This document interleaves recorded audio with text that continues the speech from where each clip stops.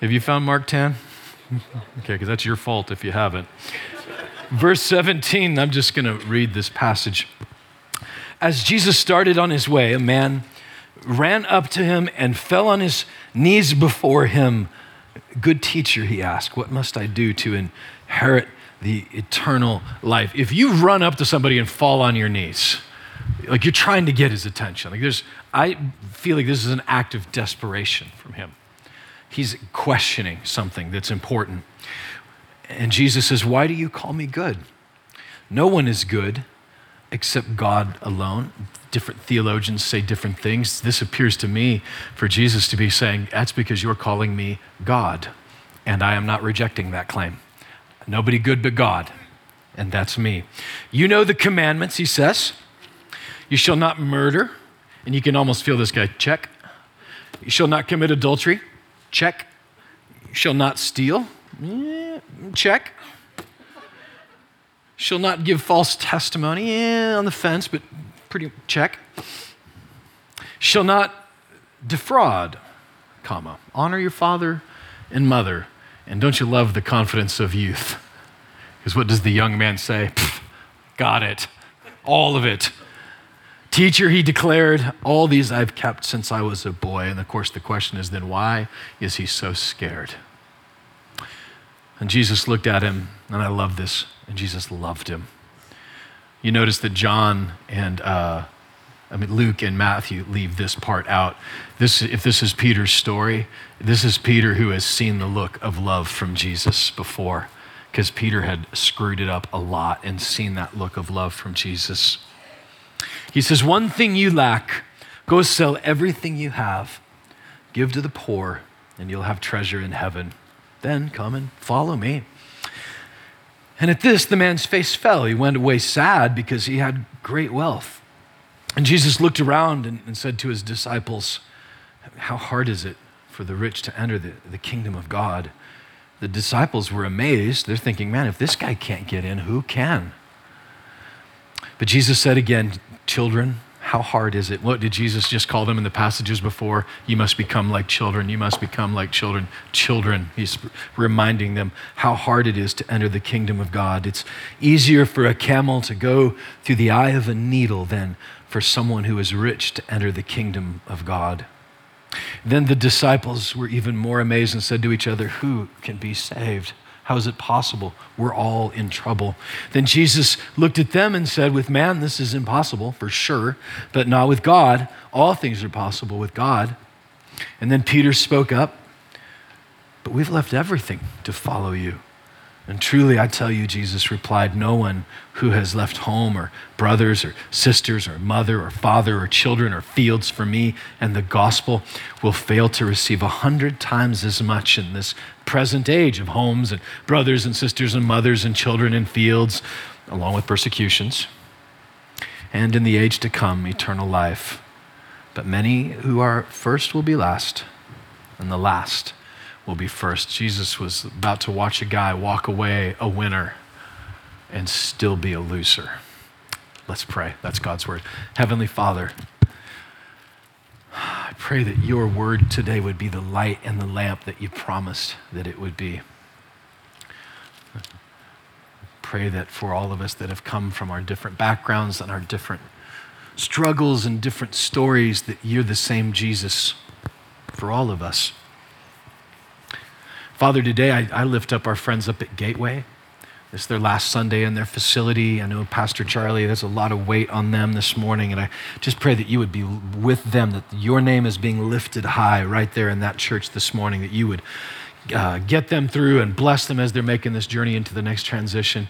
And for, Lord, for the churches all around our community that are lifting your name high, for Mark at Southview Church, Jesus, I know your Holy Spirit's all over that place this morning.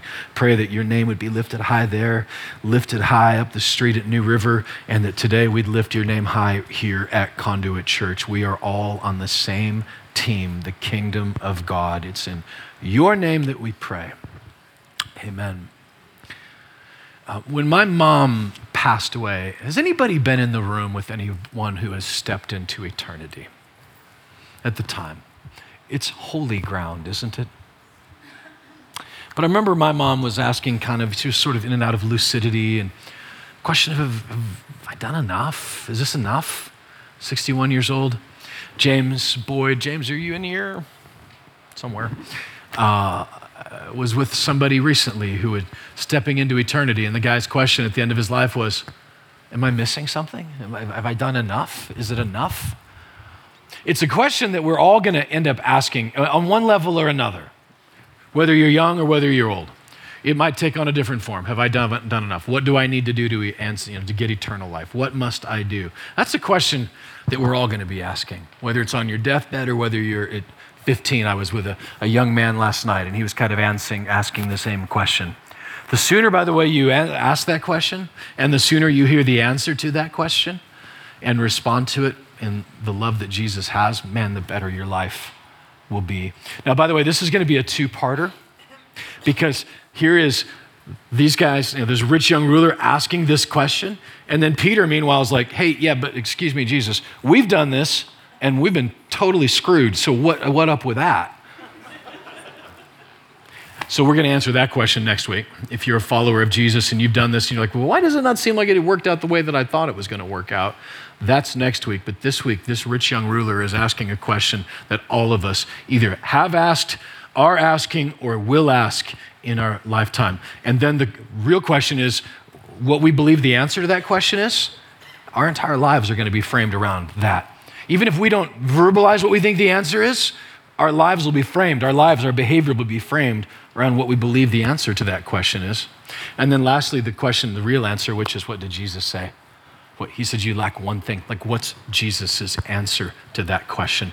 That's what we're going to talk about in the few minutes that we have. He says here, what must I do to inherit eternal life?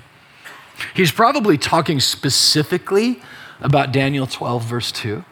In the Jewish faith, they would believe that at some point we're all going to rise again, right? This is not just a New Testament idea. The prophet said, Daniel 12:2, that multitudes who sleep in the dust of the earth will awake, some to everlasting life and some to everlasting contempt and shame. And this guy is basically saying, how do I get the not shame and contempt one? Like, that's the one that I want to sign up for, right? Doesn't that sound like a winner? That's what he's saying. And Jesus is saying, well, look, you've done these commandments, right? You know what it means to get into it. Interesting, because I think that this is I know it's not a new problem, the eternal life problem, how do I keep going? What does Ecclesiastes 3 tell us? Eternity is written on your hearts. So if you've been around someone who's passing, especially in a hospital situation, you medical professionals could attest to this. That what does the body do? The heart begins to divert all the blood and oxygen away from the organs that aren't as important. Your fingers, your toes. It begins to divert blood and oxygen to the organs that are going to keep you alive, ultimately to your brain. Your blood is trying to stay alive. Your heart is beating, because your heart, even at a physiological level, Tim, knows that death is an enemy. And so eternity, listen, is written on your heart. Your heart wants to keep you alive. It knows that death is an enemy. Now he's saying here, if I keep all these commandments, that's my question. How do I get eternal life?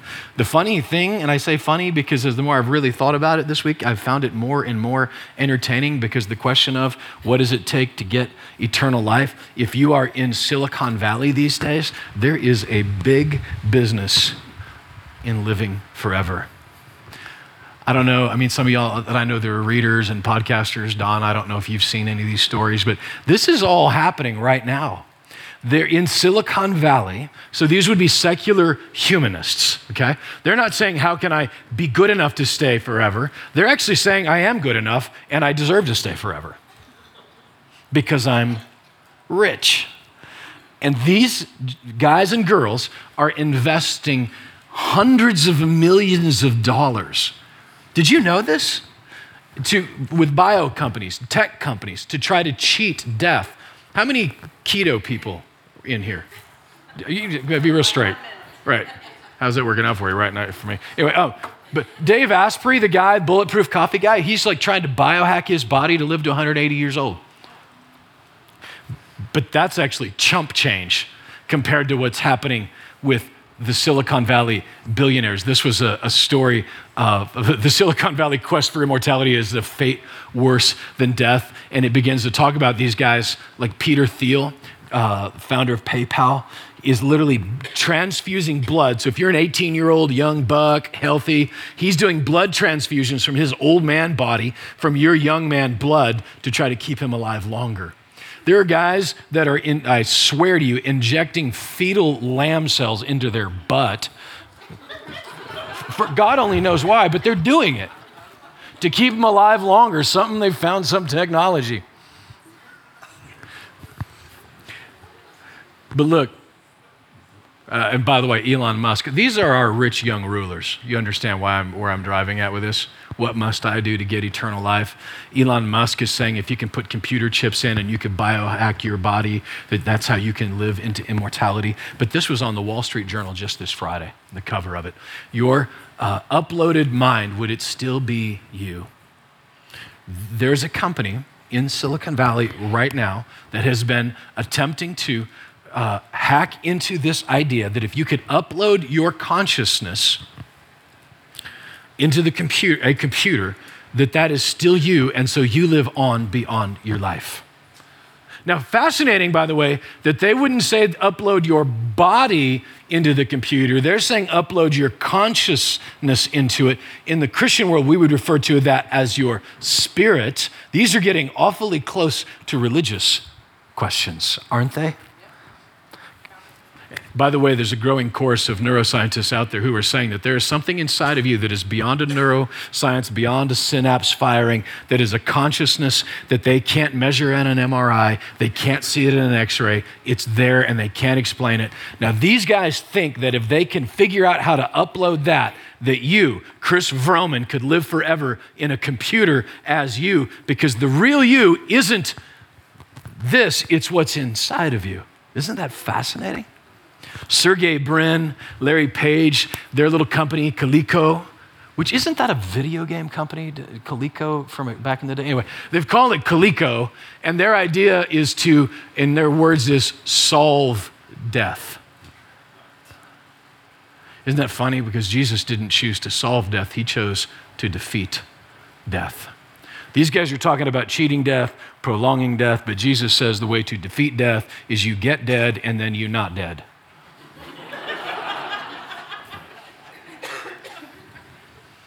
Resurrection.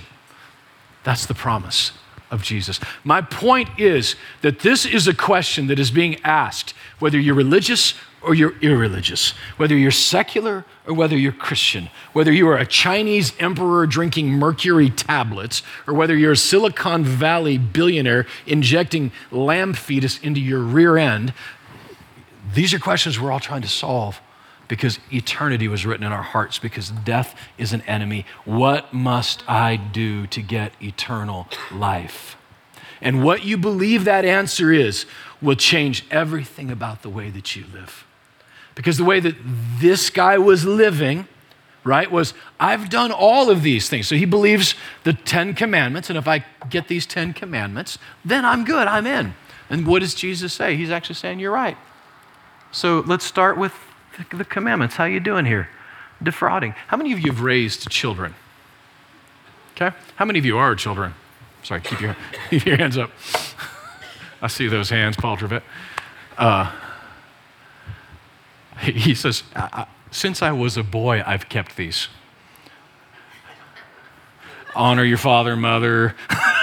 Since I was a boy, I've not lied. Okay, so we're not even out of the gate and he's already busted, right? I mean, seriously, would that stand up in any court of law? And Jesus, though, he takes it a little bit deeper than that. And I love this because it says he looked at him with love. Because it's not that this guy isn't a, quote, good guy. It's that his doctrine of good is wrong. To put it differently, Jesus was pointing out, as far as money here goes, it wasn't that money was the sin, it's that his love of it. Jesus was showing him that he had an idol in front of him called money. Money, you understand, isn't in and of itself a sin. The love of it is, a sin. And so Jesus was basically showing him, hey, while I appreciate your enthusiasm, what if I ask you, I'm God, I've asked you to do this, and would you do it? And he says, no, thank you. He's showing him that there's an idol in front of him. That is definitely a part of what it is. It can't be less than what it is, but I think that it's more than what it is. There's something more going on here. In 2013, I'm going to see how many more in second service know this than in first service. Anybody know who the M&M is? I'm not talking about the candy.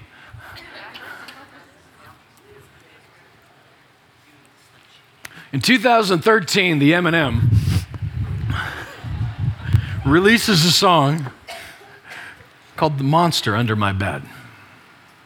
And this song, "The Monster Under My Bed," was a song with the Rihanna, not the Ariana Grande. There's the Rihanna. See, I'm very culturally relevant. You have literally no idea how cool I think I am. Lauren knows how cool I think I am. The monster under my bed was him saying, I got famous, I got rich, I got on the cover of all these magazines, but there's still a monster under my bed. And the monster under my bed was me. He had something happen that not many people will get, and that is that he got everything he always wanted. And he figured something out. I got it all, and when I got there, I was still me. I was still me. It didn't change any of it. And so his solution is I need to make friends with the monster under my bed. And what Jesus, when he's looking at this guy with love, he's saying to this guy, the monster under your bed is your power and your wealth, and you're just trying to make friends with it, and it's going to kill you. Unload it. And everybody in this room has a monster under your bed. It might be your parenting. To put it differently, the monster under your bed is anything that I am giving so much power to that it's for my joy, it's my purpose, my meaning. And if I don't have this, it all goes away.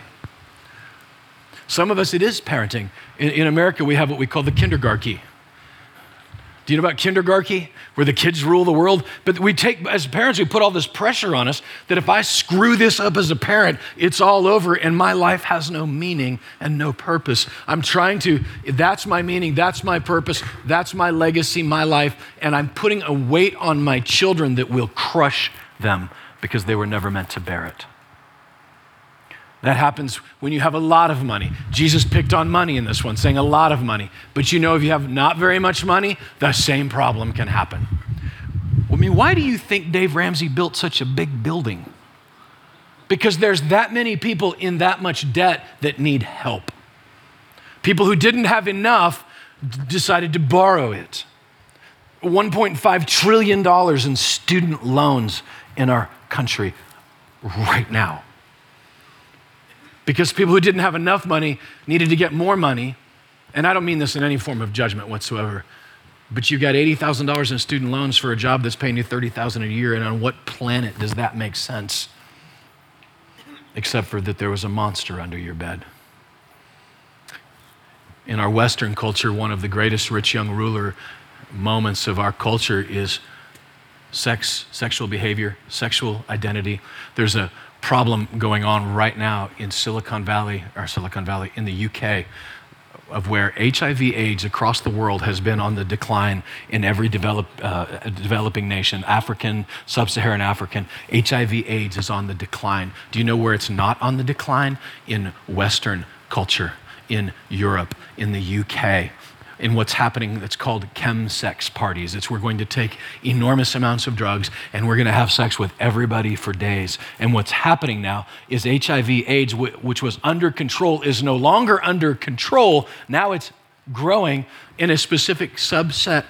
The actual language, this is the author uses the language of a group, it's of a marginalized group, but it speaks of that group of men that have sex with men, transgender, sex workers. There's groups of people where this is on the rise. And so the writer, by the way, the solution says, well, then we need to teach them more about safety And what Jesus would, I think, say, whether it's heterosexual, homosexual, somewhere in between sexual, that it is a monster under the bed, and if I bring it under the lordship of Jesus, that it will fix and cure. Otherwise, I'm making friends with the monster under my bed, and it is killing them, and it will kill us. Now, I'm not picking on sex because I'm a conservative any more than Jesus was picking on money because he's a liberal.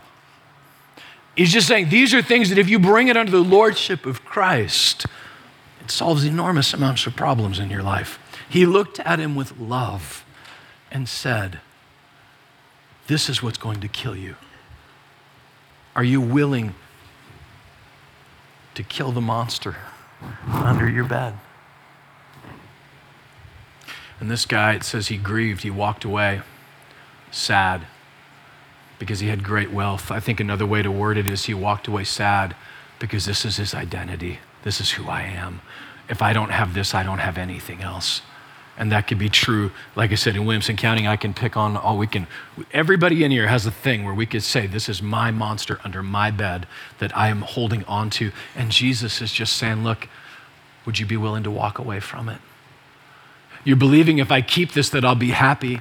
I had a meeting with a young man last night who's God bless him. He's such a beautiful young man, 15. He's an old soul. I love this kid. And he's made some decisions that have put him in a place right now where he's in a treatment center. And he told me this. I really appreciated his honesty. He said, Darren, it's not that I don't believe that there's a God.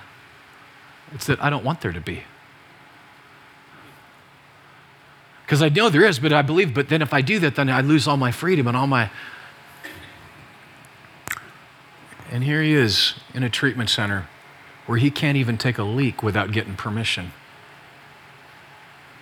holding on to his freedom. And Jesus was offering this man ultimate freedom to walk away from this. Now that said, the question, what am I going to need to get eternal life, right? What I believe about it, is it with works? Is it with money? If I have enough money, then I can get my way into it. This Wall Street Journal article is fascinating because they say that one of the challenges in this is that who gets in to the machine? This is in this Wall Street Journal article, this writer was talking about who gets into the machine is the big question. Who gets to decide who's good and who's evil? Who's good enough for the consciousness to get into it? And says that religion is where this could become very dangerous because religion says if you're good, you get in, you're bad, you get out. Absolutely. The writer nails religion. That's not what Jesus was selling. Man's best attempt means someone still has to decide whether you get into the machine. By the way, I don't believe this is physically possible. I just want to go on record as saying this is quacky, and billions of dollars later, someday, just like Buddha, just like Mohammed, we're going to get to walk over the graves of Larry Page and Sergey Brin, not because they're bad, just because they're humans. And one day they're all going to get to resurrect and have to answer to the question that they should have answered before they died. Will you be willing to? But Jesus said this. Now listen, we don't have much time. But Jesus said this, you lack one thing. He said this to the rich man. And then he lists 4 things. It's 3 things in Mark, but if you add the Matthew version, there's 4. Sell everything you have, give it to the poor. Matthew adds, take up your cross, follow me. So is Jesus just really bad at math? Or were none of those the one thing? Because what does he say? He says what it is. It's right there in front of us. And you will have treasure in heaven. You lack one thing. You lack treasure in heaven. And gang, this is some of the most beautiful gospel. And I pray that God will bless these words beyond my ability to communicate, because if you get them, it'll change everything about the way you live. Because you will walk away, the last will be first, the first you'll be walk away a loser and still be a winner. What is the treasure that he's talking about? When I stand before Christ, who is my treasure, not what is my treasure? When he says, take up your cross and follow me, you understand. Was it Orson Welles that says that, every story can have a happy ending, it just depends on where you end it? Take up your cross, you end the story there. It's a sad story. But he didn't say, take up your cross. He says, follow me. Where was Jesus going? Resurrection. Your resurrection, your treasure is Jesus, because there is none good. You'll never be good enough. You just won't be. You can't be.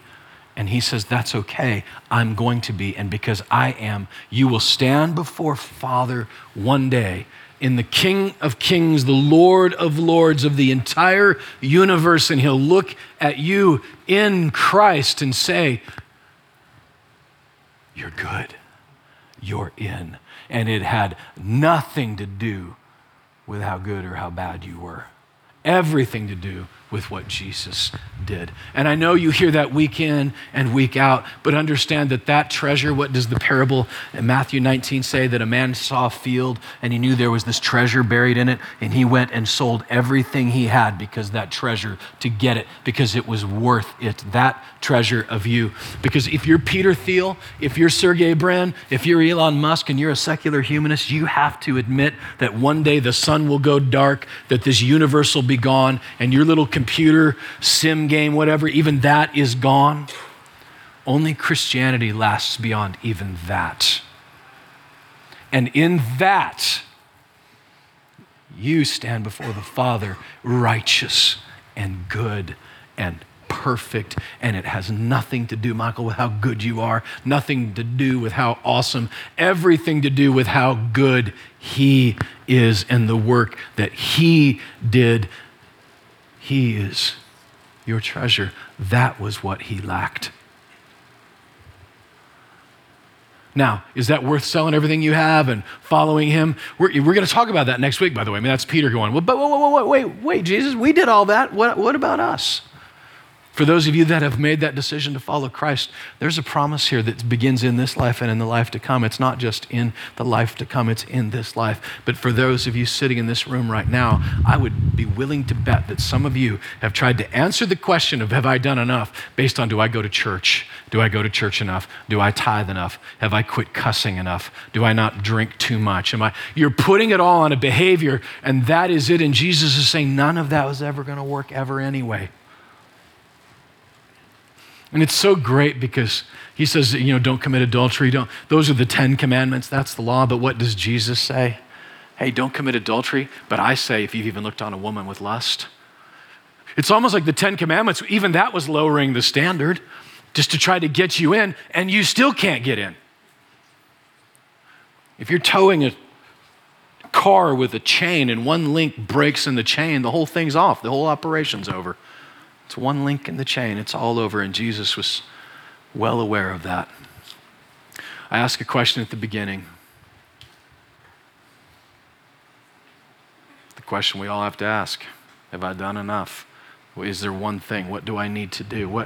Is there anything else I would add? Some of you are younger asking it. Some of you are older. I dare you to ask it today, and I dare you to respond to the answer that Jesus would give, which is, I'm the one. I'm the treasure. Take up your cross. Follow me. You're following me to eternity. You're following me out of the machine. You're following me out of this earth. You're following me into this new heaven, this new earth. I've come to seek and to save you. And here's the best part. Look, if we were a really charismatic church, somebody would start shouting what I'm about to say. But listen, no, I'm telling you, this is good. Because not only, I really baked that one up, didn't I? Not only, is he your treasure, you are his treasure. The coin that he went and found, the coin of infinite worth, the lost sheep, the Jesus that descended first so that he might ascend to bring you. You are the treasure for him. And I hope you understand that today. He went for a lot of work, went to a lot of trouble so that he could bring you with him into eternity. You, Charlie, are the treasure. I'm going to pray for you right now, but I want to ask everybody in this room if you would bow your head, close your eyes. That's not a spiritual thing. I just wanted you to focus.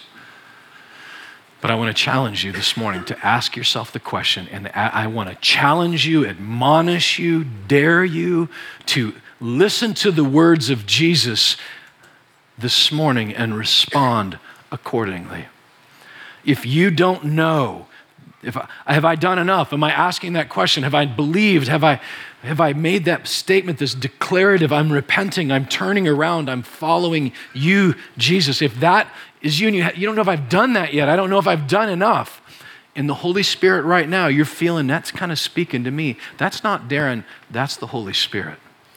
Would you listen to the Holy Spirit this morning? Would you respond to the Holy Spirit this morning? I'm going to pray for all of us, but I would invite you to pray, specifically you, to Jesus. You do not need me in between you and God. You have Jesus. You get to go directly to him. And I encourage you to pray this morning a prayer of repentance, a prayer of belief, a prayer of, I declare it, Lord, I'm believing, I want to follow you. However words, by the way, the word help, that's also a prayer. Just whatever's words you could get, just say those to Jesus this morning. And then I would encourage you to come and find me, find David Schindel, email us. We'd love to baptize you. We'd love for you to join the family of God, to join into what we're going to talk about next week, which is the you gain brothers and sisters and lands and rewards this side of heaven and the next. I would love for you to join that family, that tribe. But this morning, it just starts with you believing. If you're already a believer, would you be praying as well, praying for those who maybe the Holy Spirit is knocking on their heart? And I would say, if that's you right now, why not now? Why would you wait? Why would you walk away sad? Why wouldn't you kick the monster out from under your bed and put Jesus with you? Heavenly Father, we pray this morning that your word would be a light, that it would be that lamp. God, I know, Holy Spirit, you're here right now. You are knocking on the doors of people's hearts. We don't need a magic keyboard. We just need the Holy Spirit speaking into us. Lord, I believe right now there are young people whose hearts you're knocking on their door. Lord, would you give them the courage to say yes? You're drawing them. You're bringing them. It's your Spirit that wants them. You want them to be the treasure that you get to take with you, Jesus, into eternity. And we, Jesus, get to take you as our treasure into eternity.